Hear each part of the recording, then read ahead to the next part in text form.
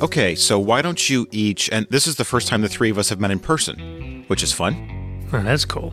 And we've got a box of cheap wine over there and some alcohol, which is required by the PCA, I think. Pipe, cigars, and alcohol. The first thing I knew about Doug Servin was his profile picture on his church's website. He's wearing a bright primary red suit and a matching tie, sunglasses that look like he borrowed them from Elton John, and a grin that says, "I'm probably up to no good." The day we recorded the conversation you're about to hear, he was wearing a t-shirt with John Lewis's quote, "Good trouble, necessary trouble." And that quote pretty much sums up Doug Servin. We've spent the first 5 episodes of this series examining the details of Elizabeth's murder, but now we're going to shift gears for a few more episodes and focus on the effects the murder had on the Covenant community and the PCA more broadly. You'll hear from some people invested in this case in their own words. We'll get back to more details about the murder investigation and details never publicly released in future episodes. As we've researched for this series and spoken with dozens of people about it, it's amazing how many people connected to Covenant over the last 33 years knew little to nothing about the details, if they even knew a murder happened at all. And for those who did know about Elizabeth, there are lingering questions about how Covenant Seminary may have tried to sweep the murder under the rug, and what effects that may have had on Covenant's culture. So today we examine what people have or haven't said about the unsolved murder of Elizabeth McIntosh. This is True Believer, Episode 6, Don't Talk About It. Before we get into what other people have to say about Elizabeth's murder, first, you need to understand a little bit about how this series came together in the first place. As you heard in Episode 1, my friend Kyle Hackman first told me about Elizabeth's murder sometime around 2017. Then in 2021, Kyle told me about Doug Servin, who was another PCA pastor and, importantly, a board member at Covenant Seminary. He said Doug was also interested in Elizabeth's case. He was considering doing his own podcast about the murder, and apparently he was also working on a screenplay about it. Over time, Doug and I started talking more, sharing information, and eventually we decided that with Kyle and Doug's connections to the PCA and my production capabilities, it might be possible to actually produce a series. Then in the summer of 2023, Doug told me about his daughter Ruth, who was a full-time journalist, and that she might be able to help us with this project. Now, Doug Servin is a bit of a controversial figure within certain PCA and Covenant circles, and this has led to a lot of people being skeptical about this series. Here's Ruth talking about her dad and his relationship to this project.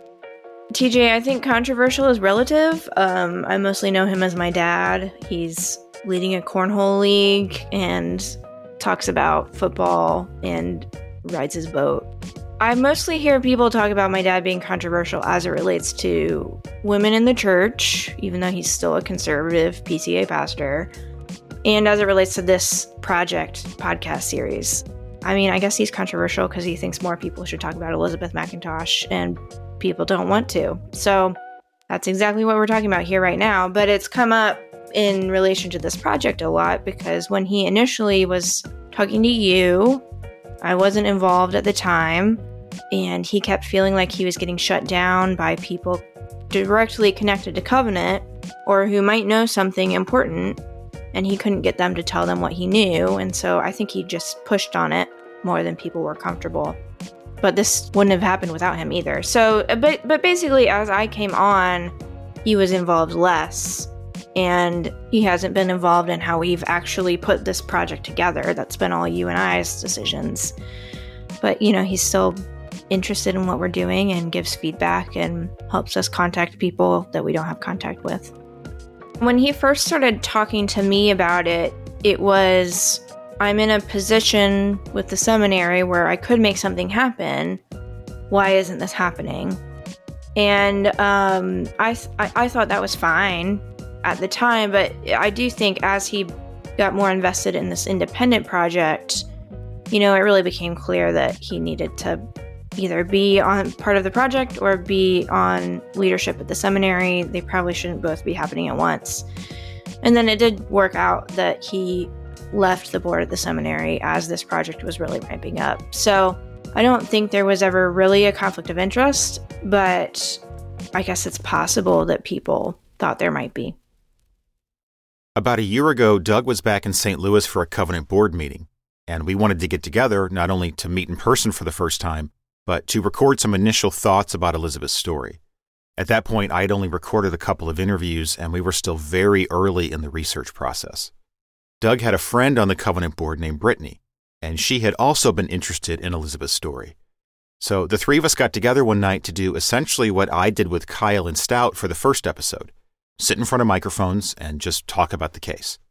And even though we've learned a lot more about the case since this was recorded, their thoughts about how they first learned about Elizabeth and the effects the murder had on people connected to Covenant are still very relevant.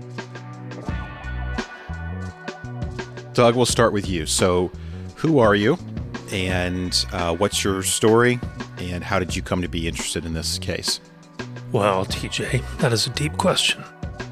I am a PCA pastor and have been since I got ordained in 2001. I went to Covenant in 97 to 2000, got a Master's of Divinity, and then after that, I started the RUF, Reformed University Fellowship chapter at the University of Oklahoma. Did that for 10 years, and that's where Brittany came happily from the University of Texas. She got placed at OU. These are rivals. She might tell you she cried, but it was life-changing in many ways. And she was super awesome to work with. That's how we know each other. And then she married an OU guy, and so we've been friends ever since. I'm a big fan. Then in 2011, I left RUF and planted a church in Oklahoma City, 30 miles away, called City Presbyterian Church. I did that for 10 years. A lot of stuff happened, and I resigned under fine terms, not in any nefarious ways. We're not going to have to disavow you at some point into this podcast process. Don't rule it out. Well, there's other reasons to do that. And oddly enough, moved to Baltimore, Maryland, and so I've lived there coming up on a year. And I've been doing interim work and working on my other side projects, trying to figure out what's going on in life. First time I heard about the Covenant murder was probably, I don't remember exactly the year, but in the early 2000s at RUF staff training. This is where all the campus ministers and interns get together, and we go through a week's worth of meetings, but then we also hobnob at night and hang out and drink and tell stories. And so this is after you were a student at Covenant. You had never heard about it while you were a student at Covenant. Exactly true. I don't think very many people do. I was listening to a story being told by John all about it for hours. It didn't go anywhere after that for you, right? No. After John. Yeah. Well, the thing that happens is if you go to Covenant, you have this jarring moment when you learn about this thing that happened on your seminary that no one talks about. So a lot of us, when we get together, talk about it. And we've always just lightly converse and wonder who did it. And but it's a fairly frequent, small, but important topic. Then I somehow got on the board of Covenant Seminary. You got elected. I got elected, but it was a surprise, and no one really expected it. Was it a rigged election? Yes, they all are. Let's just be honest. I was not Covenant's number one choice, but I think they're glad they have me now. Well, you were the PCA's sometimes. number one choice. Yeah, that's right. So that happened, and then during COVID, there were about 5 or 6 of us pastors that got together in Breckenridge, and we were all doing terrible, like everybody, but this is different types of terrible. And one night after karaoke and pizza and beers, we were starting to talk about the murder, which is sort of common. And I think I was the one that said, okay, let's stop talking about this and maybe try to figure this out. This is figure-outable. I don't think it was a random killer. The person that everyone thinks it is hasn't ever been convicted. Let's figure out who was on campus. Okay? So we're all sort of doing this in real time. And our friend Ewan is also texting Kyle Hackman, your buddy, who we knew a lot about it, because during COVID and the lockdown in Canada especially, he had a lot of time on his hands. And he had been deep diving into this, and we sort of knew he was, but we didn't know what he knew. So while we would talk, Ewan would sort of confirm with Kyle, who had said, I will answer yes or no, but I won't tell you any leading questions. And we got closer and closer and closer, but we had this sort of help. And so that sort of changed my personal interest. And since then, I've gotten more and more frustrated. And so I've been personally working on stuff, and then I've gotten a few other reasons to know more than I did a long time ago. Partly because I'm on the board, but that's another conflict in some ways. So and then here we are. Some people might say an obsession. I think it's determination. And also, I haven't had a full-time job in a year and a half. Fixation, maybe fixation. It's helpful for me to think about other things sometimes. And, okay, here's another important piece for me. Unconnected from Elizabeth, years ago, I decided that I wanted to speak up for people that don't have a voice, especially in church circles or in my own church or whatever. Sometimes that had to do with helping women through the legal issues of whatever, and advocating for them. Or I also publish books, so getting people to get to say something that they wouldn't normally get to say. And this really is, in some ways, the ultimate example of a person that not only doesn't have a voice, is basically ignored, who was murdered on our own spot. And so that fact and my disposition really come together on this one issue. When did you first learn about the murder? So I don't have the exact same experience as you, where definitely when you're a student at Covenant there my era, it does get talked about, but not officially. So you always find out from another student or something weird. But there still was, I remember hearing about it. Oh, there was a murder here. But it was not I was like, what? I remember being like, what? But nobody knew details anymore. It's almost like the institutional memory had faded slightly, at least with my circles. And so I remember learning about it, but it didn't seem of interest at the time. So I didn't learn anything else other than it existed. It had happened. And then I can't remember, sometime around the time you were getting into it during COVID, I can't remember which one happened first. You either texted me, we had a pretty long text exchange related to what you were learning, but I also found out about it mostly with the most detail from also talking to John, who is a pastor in my town, who is also a good friend. And we just happened to be hanging out with him and his wife and another couple one night when there was actually a Covenant rep in town visiting us. And so he does like to talk, but also he likes to talk even more if you tell him not to talk. So he gave lots of, he wanted to tell me and my husband the whole story because we'd never heard it before.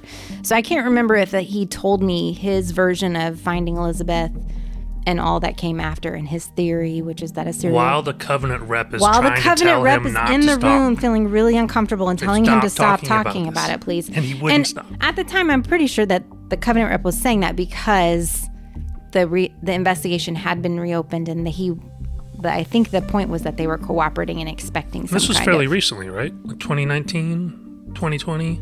It was, yeah, 2019 or 2020.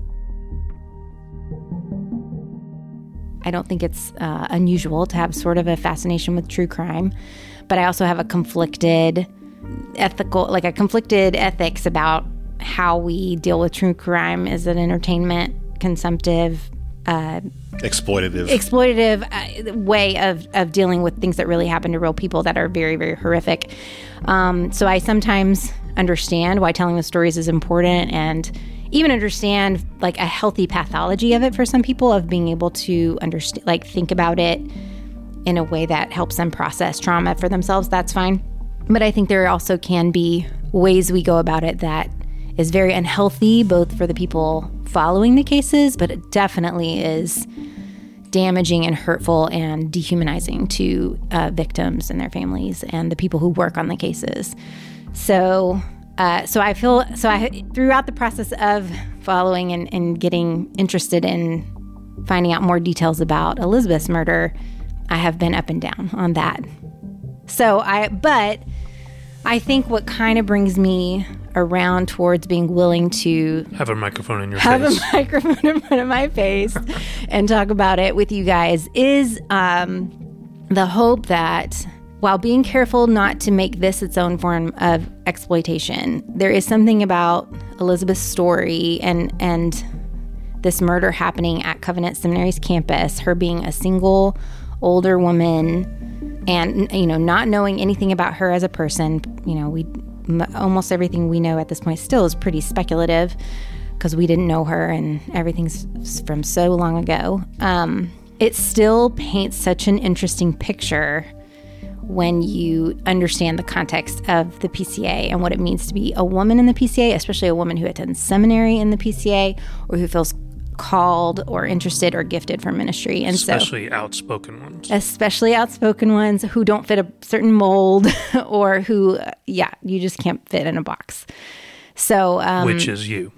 Sure. Yes. So there's a little bit of identification with her, curiosity about that.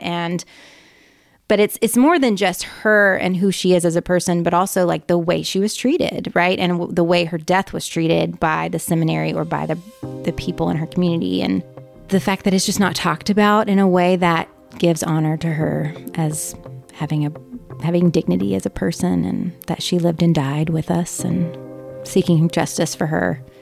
So that's kind of where I've landed on why this might be a worthwhile endeavor for us to do. You talk about losing your ordination all the time over this. And as somebody who's not ordained and probably will never will be, and there's such a fear, I think, in a lot of our institutions of the image we're presenting and keeping our vows. And like, those are not unimportant things, but just everything's locked down. Like, we don't talk freely. Like, we can't make mistakes. We can't put out a bad word about something. Yeah, so I think some of it is institutionally, Covenant's not super hyped about this topic, which of course, but there's also like the positive side is we don't want to slander people. Yeah. And not only does nobody really want to do that, like a pastor gets in trouble, not legally, but in the church. And so that's going to be a big hump to overcome, because that's on our minds, right? And anyone who's going to talk to this, that's going to be on their mind too. Yeah. You guys hold yourselves to a very high standard, which sometimes is a very beautiful thing and sometimes also undermines. Let's just tell the truth. Because another aspect in our circles, at least, is we talk about honesty and brokenness and willingness to be vulnerable and all these beautiful things, but it depends on what you're talking about as to how far that goes. So there's another interesting dichotomy. We'll all the time talk about honoring women and being broken and being honest, and then you have this whole thing of like, no one wants to talk about it. Doesn't feel like any of those things are true. But on the other hand, this is a lot different topic than our normal ones, right? Yeah, and lots of trauma surrounding it too, which is, it is a really delicate, thing to talk about someone getting murdered. Even just with us, once we start throwing out names, that is a different stake than just generalizing. Kyle and Andrew didn't throw out names. Yeah, Kyle's very careful. Yeah. Why? I'm and why? Why careful. is he so careful? Like, that's exactly what we're talking about. Why is he so careful? When I had talked with them, I had said it's kind of like the prisoner's dilemma. Everyone wants to talk, but no one is incentivized to be the first one. Mm-hmm. And so it's like if everybody could see, if there was an unspoken agreement writ large, okay, free, immunity to everyone, say whatever you're going to say, be honest, be open, then I think a lot of people would want to talk. Mm-hmm. But no one's incentivized to be the first guy off the boat at Normandy Beach. So So we had to convince them to do that. And if we can get someone Remember, like... you weren't going to talk. That wasn't going to be one of your Well, but selling points even anymore. that metaphor, like you're hearing, that metaphor is because people think there are going to be guns shooting at them if they get off the boat. Like, whether that's true or not, I mean, that's the world all these people live in. It could be that you're the first off the boat and you get a beautiful vacation, right? Or you get shot just in the leg and you don't die, but you get rescued. I mean, there's... I'm just saying. Become a local hero. The metaphor, it just is talking about the very real perceived danger that everybody feels. I feel it for sure.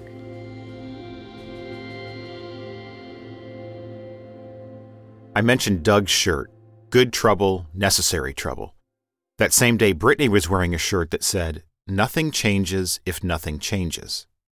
Here's Ruth talking about Doug and Brittany's tension over how to handle Elizabeth's case. Yeah, TJ, I think what my dad and Brittany talk about there about wanting to be super careful and being very aware of their positions of authority, really, in the church setting, and how seriously they take telling the truth, how seriously they take respecting people's names and not wanting to slander anyone or defame them. That's one reason why I really respect their work on this project too, is because they're participating in this because they think it's important to tell the truth, and because they're being really careful in how they talk about each piece of it. That's a common sentiment too that I've seen a lot of people bring up when they are wondering whether it's worth talking about something hard in the church. I do think there is a common sentiment. I think they've used it well here of being careful and respectful. I do think sometimes that can be misused, though, to encourage people not to talk when transparency is needed. And that's really something we've encountered as we've dug through this case. Doug mentioned his trip to Colorado during COVID with some pastor friends, and that one of them, Ewan, knew my friend Kyle. That's Ewan Kennedy. He's a graduate from Covenant and was a PCA pastor for over 20 years. And like Elizabeth, he's also a Scottish native. When you were a student at Covenant, did you have any classes in the chapel basement? Yes, multiple classes in all of the classrooms in the basement of the chapel. And remember going into that bathroom and kind of, remembering what Dr. Van Groningen had talked about, and, feeling strange and uneasy and just this kind of surreal dynamic, because none of the students that I was in seminary with had heard about this or knew about it, and nobody talked about it. And when I raised it, it was, generally the kind of the posture of the response was of kind of disbelief.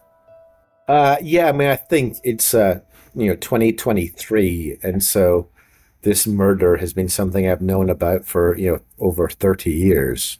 And yes, from the administration and from faculty, the most part, it's been, we don't talk about this. And so the impetus, to kind of look into this, even leading to this podcast, has come from various students who've been, come to a place of saying that's not okay. And not just students, but students and their wives who've said, this happened to a woman, to a female student. And it's not okay that this has not been talked about, not been acknowledged. There's been no reference to it. There's no, memorial about it. But, that's been a disturbing kind of reality in the lack of dialogue or acknowledgement that this even happened. But the tragedy in all of that is there's been no prayer, no remembrance, no grieving of this woman who died. And so that's a real tragic thing. And, as people hear about this and know about it, I think that's had a significant, negative impact in terms of, we're Christians, we're the conservative denomination that claims to believe in the Bible and not be afraid of what the Bible says. The Bible talks about difficult and awful things, rapes and murders and women and men, but yet this is something that we can't talk about. So I'm not great with politics. I'm not great with parsing answers or saying less than you really should. Part of that is being Scottish, part of that is reading the Bible. But my kind of default is if God is this honest in the Bible about stuff, we need to be too. And so it's been a strange and disturbing reality that this has been kind of a dirty little secret that no one wants to talk about or acknowledge. And so over the past 10 plus years, I've heard from people who have inquired about an investigation that was done, about letters that were written to Michael from the physical plant, about lawyers who were involved, and come to discover that the St. Louis police didn't know about those investigations or didn't know and weren't given the results of those. And so the past 10 plus years, the revelations of Covenant Seminary doing things under the cover of darkness and not being transparent has been really quite disturbing and disappointing and alarming as someone who believes that God calls us to transparency and to justice. And this is not about some weird theological kind of difference. This is about a woman whose life was taken on the campus of the seminary. And so kind of discovering the ongoing involvement of the administration, the knowledge of the administration and the board, and lawyers being involved, and that not being disclosed to the public or to the police has been really quite troubling and saddening and raised a lot of questions, about trust.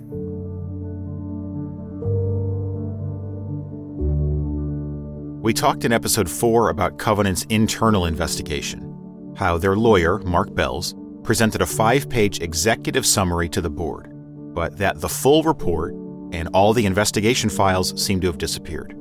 This is only my personal opinion here, and Ruth agrees, but we find it extremely hard to believe that no one at Covenant Seminary, namely President Paul Koistra, Vice President Brian Chappell, or the members of the seminary board, ever saw the full contents of that report.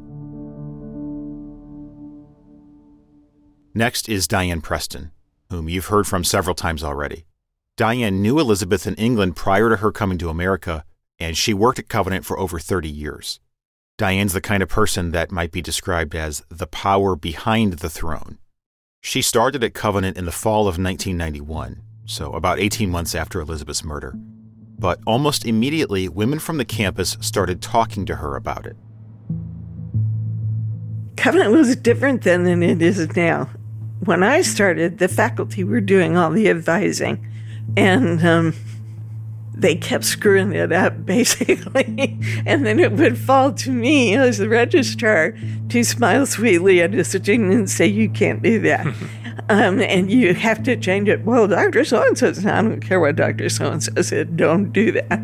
So finally, after two years, the faculty all looked at each other and said, shoot, let's just let her do it. So I was doing all the advising after 2 years, but even in the first year, just because I was there and they all knew what had happened, they needed somebody to talk to. And they would come, and the girls especially would come and talk to me. This was a legacy of the murder. I was, for reasons known only to Brian Chappell, I was put in charge of making sure the classrooms were always ready for teaching. I have no idea why, but anyway, that meant I had a key to all the classrooms, except the ones in the chapel. After 33 years, I never had a key to the chapel, and that was because that's where Liz was murdered, and they didn't want me in there by myself. The girls would come in and talk to me. What happened? Are we safe? And just a general angst. Who was it? Which obviously hasn't been answered to this point, but they needed somebody to basically reassure them and to say, we've put protections in place and people are not allowed in buildings, certain buildings by themselves, etc., just to try to help them and calm them down. They were, at the time, Some of them, well, Liz lived in Brian Chappell's basement with Chris, the other gal. And the second house was the Calhoun house. I can't remember if there was anybody in Calhoun's basement. The third house was another faculty house, and there were students in that house also. And they were nervous walking across campus because there's a teeny little wood there, and it's not terribly well lit. So, they wanted to be reassured that they were safe. Did you feel safe? It never occurred to me to not feel safe. But, so, did they know when they were talking to you that you knew the person that was murdered? Sometimes I told them, sometimes I didn't. It depended on how the conversation went. Sometimes they weren't so concerned about Liz as they were the fact that someone was murdered.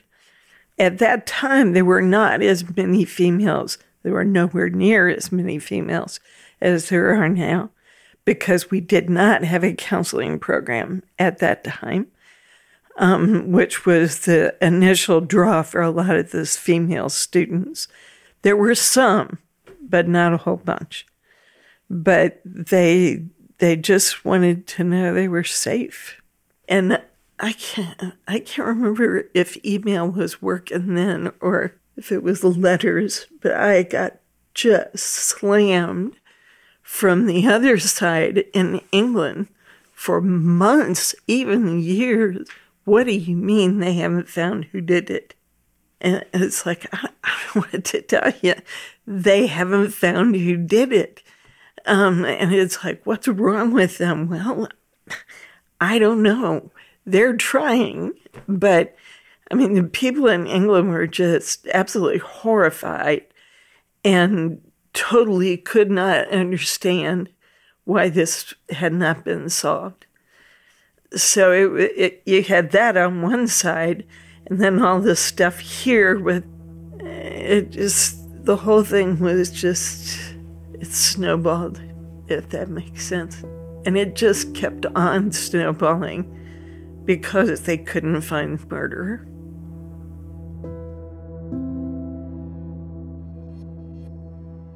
My impression is that Covenant doesn't really want to talk about this very much. There's no plaque. There's no nothing. It's almost like it never happened. What do you think about that? All I can do is give you a guess, and that's all it would be. Covenant doesn't like to talk about it because it's never been solved. It's still an open wound that they don't like to scratch because it bleeds when it's open, and it's been scratched multiple times over the years. Brian sat me down and said, if and when the Creve Coeur police arrive with a subpoena, you're not handling that. I'll take it. So that was like training in the first 6 months I was there from Brian. You will get it. And I did get a few. We've had TV shows try to come. There's one that just recently, I think it just came out in the last month or so. Mm-hmm. But Covenant refused to let them talk to anybody other than Kent, who is the communications guy, and Tom. But I don't know that those two did much beyond no comment. It's an open wound that just doesn't go away. The show that Diane referenced is called Cold Justice. They did an episode about Elizabeth's murder, which was released in March of 2023. At the end there, Diane said that Elizabeth's murder is like an open wound for Covenant Seminary. And I know it might seem like this series is a giant finger right back into that open wound. That's certainly the opinion of some of the people we've tried to get to talk. But we think it's actually the opposite. Yes, it might be painful bringing this story back into the light, but you can't heal a wound that you pretend doesn't exist. One of the best people to speak to that open wound dynamic is Richard Winter. Not only because he taught at Covenant for over 30 years, but also because he was the head of Covenant's counseling department. So he has a unique insight into how Elizabeth's murder affected the Covenant community. I think you mentioned in one of your earlier podcasts a sort of reluctance for people to talk about it. And that was what I experienced looking back. Very few people talked about it. It didn't seem to affect anyone very much on the surface. I didn't hear any of the details that you have described in your podcasts. I knew that the police were still working on it and have been working on it ever since. I never really talked to Paul or Brian about it. I sort of sensed, I suppose, that, it was somewhat of a shame for the seminary to have that happening on their campus. And therefore, there was maybe a bit of hushing up because of that. We didn't make a big thing out of it. So that's my impression of it. At that time, over 30 years ago, we were, the whole psychological world wasn't talking about trauma nearly as much as it is now. Now we talk about it all the time. We're very sensitive to it. We understand the effects of it on the brain, on the body, on the heart, the mind, on the family. So we're much more sophisticated in the way that we try and help people to deal with it. And there is a tendency, I think, when something traumatic has happened that you don't talk about it. You sort of don't want to believe it's happened. So there's a numbness, a shock. But then with an institution that has a reputation to maintain, they don't want other people to think badly of the institution. So, you hope that the murder will be solved as quickly and as easily as possible. And if not, let's sort of hush it up. And I do think that it would have been perhaps helpful to have talked about it more. I don't know exactly what the staff and the faculty did at the time to help them to talk about what had happened and to debrief on it. But I doubt if very much was done. But others can speak to that probably. Well, I think, that what you are doing with your podcasts and your investigation of it all is obviously resurfacing it and bringing it into people's consciousness again. And I think what you've done so far is good and helpful. So it is that is a way of dealing with it. It forces people to talk about it, to think about it, to remember. If you had not been doing this, it would have just sat there quietly and, I suppose, festered in a way. But no one was I don't think people, apart from those who are directly involved in it, were being affected in a negative way by that ongoing silence. I think the people who were involved with this murder, whether the family of the victims, the friends of the victim, the murderer, him or herself, they obviously are dealing with it somehow in the depths of their conscience and heart and mind. I can vouch for the fact that there are still people dealing with Elizabeth's murder in their hearts and minds, because you've already heard from a lot of them, and you're going to hear from more in the episodes to come. A big question we've been wrestling with as we've worked on this series is how Elizabeth has or has not been remembered by Covenant Seminary, and what the lingering effects of not remembering her or talking about her may have had on Covenant's culture. Here's Ruth. But I think what we're toggling back and forth with in this series is the difference between an institutional silence and a personal silence. So people have all sorts of reasons for being personally quiet on a topic, and sometimes they're totally fair reasons, right? Like, it was traumatic, I don't want to deal with it again, or I've moved on, I really just don't see a value in it. Then there's the people who silence something for bad reasons, which is I don't want to tell the truth, I don't want someone to know this ugly thing that I was involved in. But then that's all different from an institutional silencing, which is people who may or may not have had a personal involvement saying, it's just not in my interest to help you. Like, it would be bad for the seminary to keep talking about this. It would be bad for the church to keep talking about this. And so I think what we're dealing with in this episode and throughout the series is ongoing silence by whom? And we're talking about an ongoing silence by both individuals and institutions, some of which is understandable, some of which I would say is not healthy. In the last episode, you heard briefly from Ben Homan, who was Covenant's Director of Development from 1988 to 2000. Here, he tells an interesting story about a time that he was asked by someone outside of Covenant Seminary to talk publicly about the seminary's response to Elizabeth's murder and crisis communications in general. I would get questions as I was traveling around the country talking with donors, churches, presbyteries. Every once in a while, I would get a question, has anybody been arrested? Obviously it hasn't happened.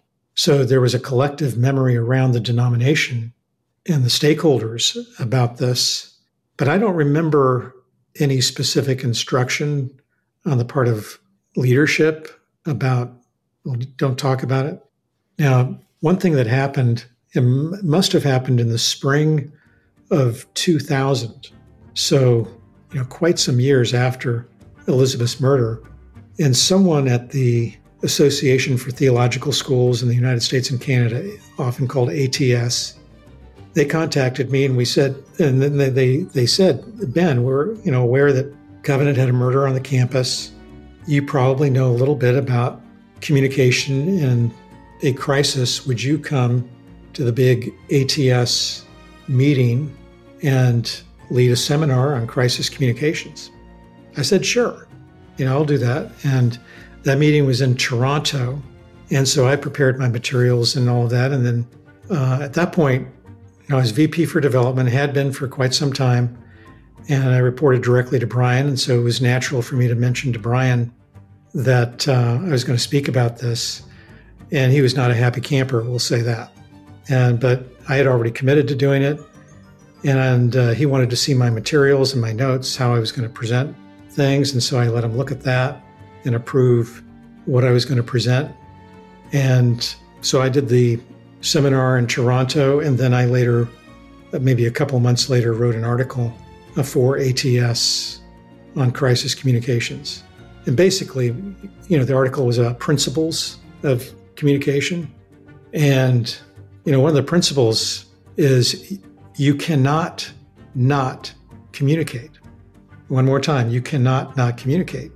That would be my word to colleagues that are out there that were around this situation.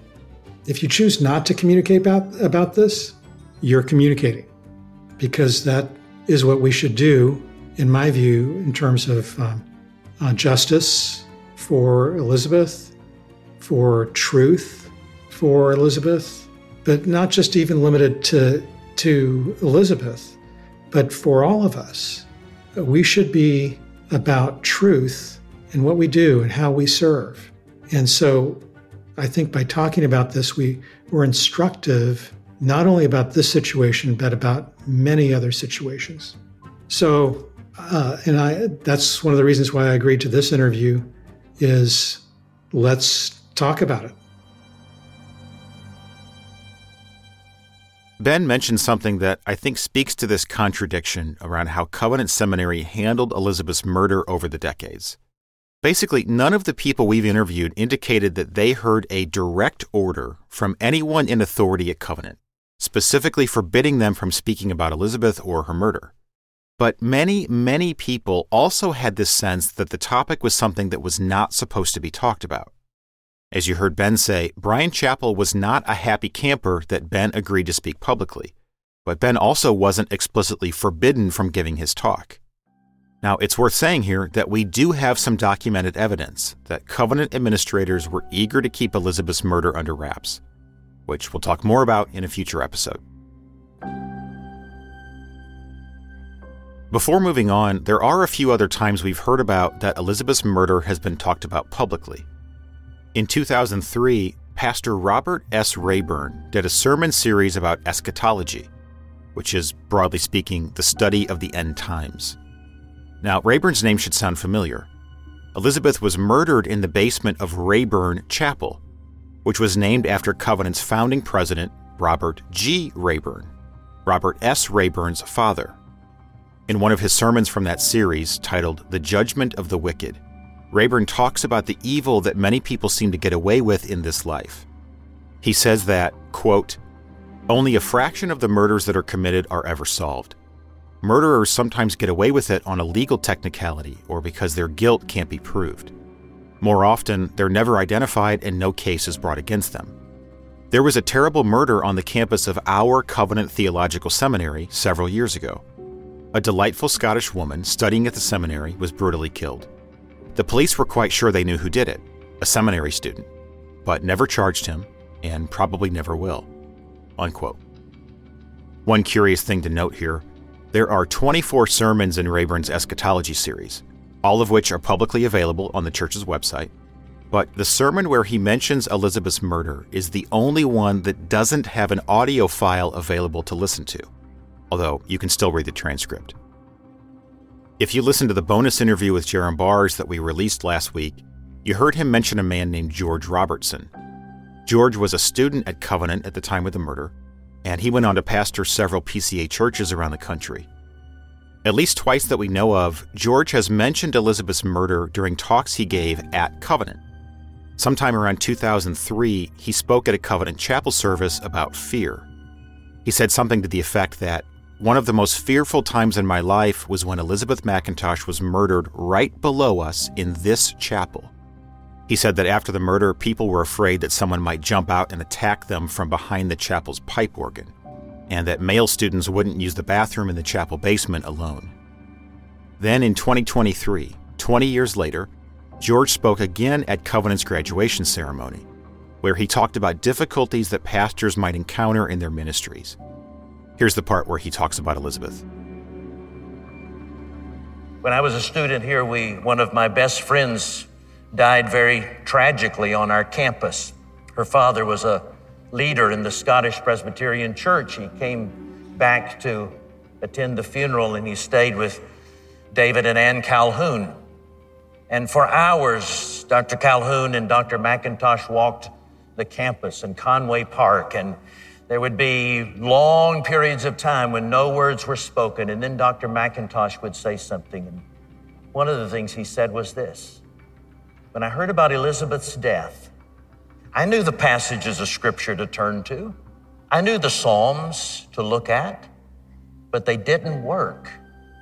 But I've read them again and again, and slowly they are bringing hope. You know, David, it's the Word and the Spirit, isn't it?" Here's Doug Servan talking to Jerram Barrs about how Covenant dealt with Elizabeth's murder. Institutionally, the church, the culture, Covenant Seminary, with women in general, and then Elizabeth as an example of a very competent, smart woman who was murdered on our grounds. How does that play out from discussing her, honoring her, talking about her? I mean, what's your feeling about how Covenant or the church did with this tragic event? Yeah, I have to say, I don't think we did well. I think our leadership at that time, I gather, kind of wanted to put it away as an issue that was problematic, damaged the image of the seminary, etc. But that's shocking because Elizabeth needs to be remembered. She needs to be honored, and I hope the seminary can find some way to do that now. It's really important. I mean, there are obvious reasons why the seminary wouldn't be super excited about this. I mean, you know, murder happened on there. That's not a good recruiting tool. No, it isn't. I mean, so how did it feel at the time as this was all happening? And then as you look back, do you have a different impression? It sounds like you sort of do have a different impression, but what? And then the third one is, what would you like to have seen in these 33 years? I'd have liked to have seen that we were talking about it. We were talking about her and remembering her. I think there should have been an effort to have some kind of remembrance every year around the date of her death, to honor her and remember her and to pray for the murderer to be found. That would have been appropriate. I think that in the circumstances, the issue of what's a good recruiting tool is irrelevant entirely. The question is what happened. Here's something wicked that happened. We need justice here. But no, we should have been remembering her every year, and we should have had some kind of permanent way of honoring her. And I think you have to leave things like recruitment to the Lord. He wants us to be true and just and honest. It's just like sexual abuse in the church. It has to be talked about in the open. It can't be hidden away. And if you hide it away, it comes back to bite you. I 100% agree with you. And what we say in our ethos and preaching and counseling classes, and then nothing has happened. And I don't mean a trial even, but just the approach to this feels so discongruent. Yes. To what we would tell people should happen. Yeah. How do you make sense of that? I think it's very unsatisfactory. I've personally talked about it in class, from time to time, not as a thing, I'm going to talk about this in every class, but it's something I have talked about, sadly, but without embarrassment, because I don't think that's appropriate, but rather as something shocking that happened on our campus. And of course, I've thought about it over and over and over again. And if people have ever asked questions about it, I've been glad to talk about it. But yes, I think it's very sad that we haven't made a clear and committed effort to talk publicly about this regularly and to pray publicly about this regularly, that it would be resolved. So I think the thing of image, one of the areas of our image is something, whether it's personal or for a church or an institution like the seminary, the thing about image is something that we have to leave in God's hands, and we have to do what's right rather than be concerned about our image. And I'm afraid the seminary went through a period of 20 years where our leadership was concerned about image far too much. And I hope we've got through that. Covenant as an institution can't change the last 33 years. No. But they do have control over what they do going forward. Yes. So what would you hope Covenant does going forward in relation to all of this? Well, I would love to see a permanent memorial of some kind put up at the campus, some kind of public notice set up, maybe some building named in honor of Elizabeth, not the chapel as she died down there, that wouldn't be appropriate, but some other building, perhaps the library or a classroom or something like that, student center, I don't know. I think it would be good from here on out to have a regular service in which her name is mentioned and the facts of what happened mentioned, and prayer made for her surviving relatives, and a lament for what happened. That would be appropriate to become a regular part of the seminary's life. It should have been happening. I'm sad that it didn't. That was a failure. A sin, I would say, not simply a failure, but really wrong. But it ought to happen in future. You've heard from several people now who have asked Covenant Seminary to talk more openly about Elizabeth McIntosh and the impact her murder had on the campus, or to consider a regular prayer service, or some kind of memorial in her honor. Think about it in another way. What are the consequences of not talking about something bad that happens in connection to a church? And what happens when a generation of people grow up who feel like an unwillingness to talk isn't just an absence of a good thing, but an actively bad thing? And we think this raises some larger questions about the broader context of the PCA and institutions and cultures in general that put a premium on not talking about it. Next time. True Believer is written, recorded, edited, mixed, and executive produced by TJ Ingracia. Co-written and co-produced by Ruth Servin Smith. Research and development by Kyle Hackman and Doug Servin. Visit truebelieverpodcast.com to see additional materials related to each episode, or to get in touch with us. If you're someone who knew Elizabeth or have any information related to her or her murder, we'd love to hear from you. Next time on True Believer. We've seen that in churches. We've seen that in different ministry structures that have turned abusive and everything. This is going great. You're making great impact. Why would you bring this up and bring this person or this ministry down?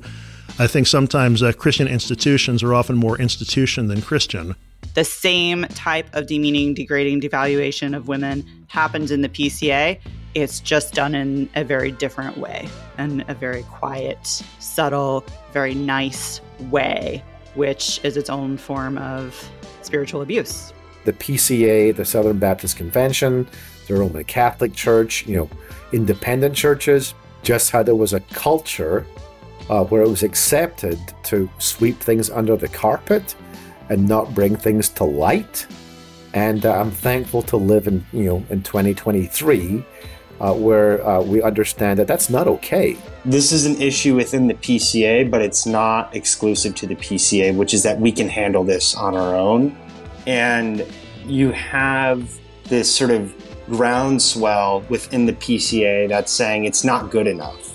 Like, your reliance on yourselves is not holding people accountable who should be held accountable.